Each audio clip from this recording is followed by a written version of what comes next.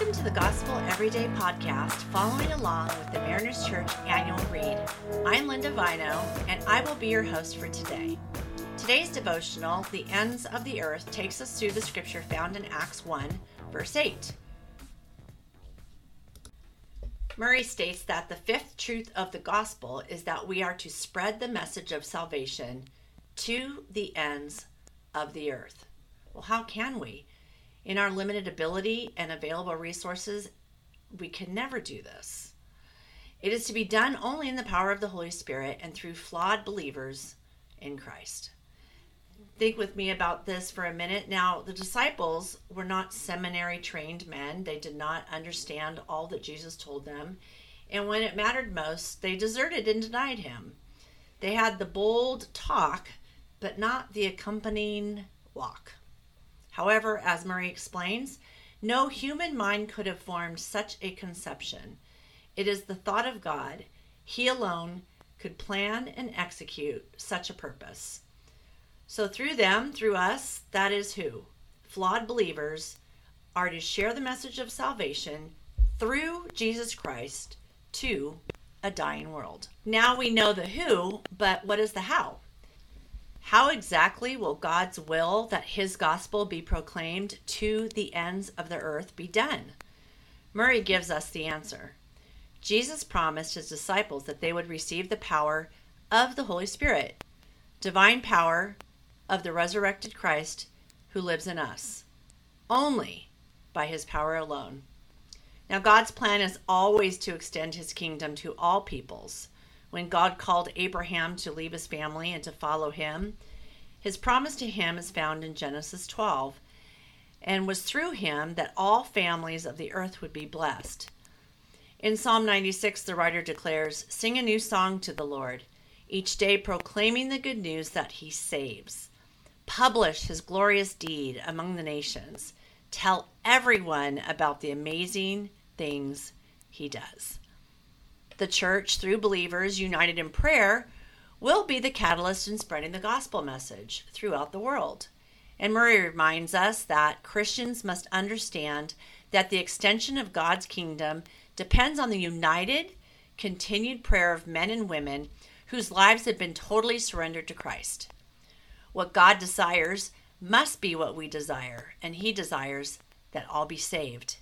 When we pray in his will, God promises that what we ask for, he will do. Now, some of you might ask, why do we pray? Can't God just perform some cosmic miracle and poof, people come to God? When we ask a question like that, we actually miss the point. Praying is actually for our benefit. In the book Christian Soup for the Christian Woman's Soul, Dorothy Hull tells the story of a child's faith in prayer. It was a tense day around our home that morning. When my daughters returned home, they discovered that the egg their pair of pigeons had been sitting on was missing. A quick check around the outside of the cage had revealed pieces of egg. Someone had broken it and tried to hide it. Well, it didn't take a detective to guess that the culprit was 4-year-old Haley. The pigeon egg had fascinated her. She hadn't realized that the egg had been a developing baby bird. To her, it was just a smaller version of what I cracked and cooked every day. That night, Haley approached her sister and told her that she was sorry and that she prayed to God and asked him to bring her another egg. "I won't touch it this time," Haley said. Her sister wasn't ready to forgive Haley, so she headed to her room, but immediately returned. "Mama, you're not going to believe this," she said. "There's an egg in the cage. It wasn't there before." Smiling from ear to ear, Haley exclaimed, "I told you, I prayed to God and God laid an egg." Or, in the words of a sophisticated adult, God answered this little girl's prayer his way. In faith, Haley just prayed. God's answer to her heartfelt prayer will increase her faith and trust in God. And it's the same for us. When we pray and God answers, our faith in a faithful God increases. And our joy is expanded because we know that the almighty creator of the universe cares about us. He doesn't care how big or how small. He just cares. And what we care about, he cares about. With that same kind of faith, we offer up our prayers for the spread of the gospel of Christ. What we ask of him, he will do. That's why we pray. Let's pray from our devotional. Lord, your aim is my aim. Help me to become an intercessor who really believes that you will do far more than I can ask or think. It's in your name we pray. Amen.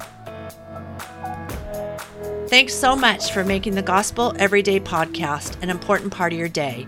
Hit that subscribe button if you haven't yet, and we'd love it if you could take a few moments to rate, review, and share the podcast. Tune in tomorrow for brand new content. If you'd like more information about Mariners Church, download the Mariners app at your favorite app store or visit marinerschurch.org.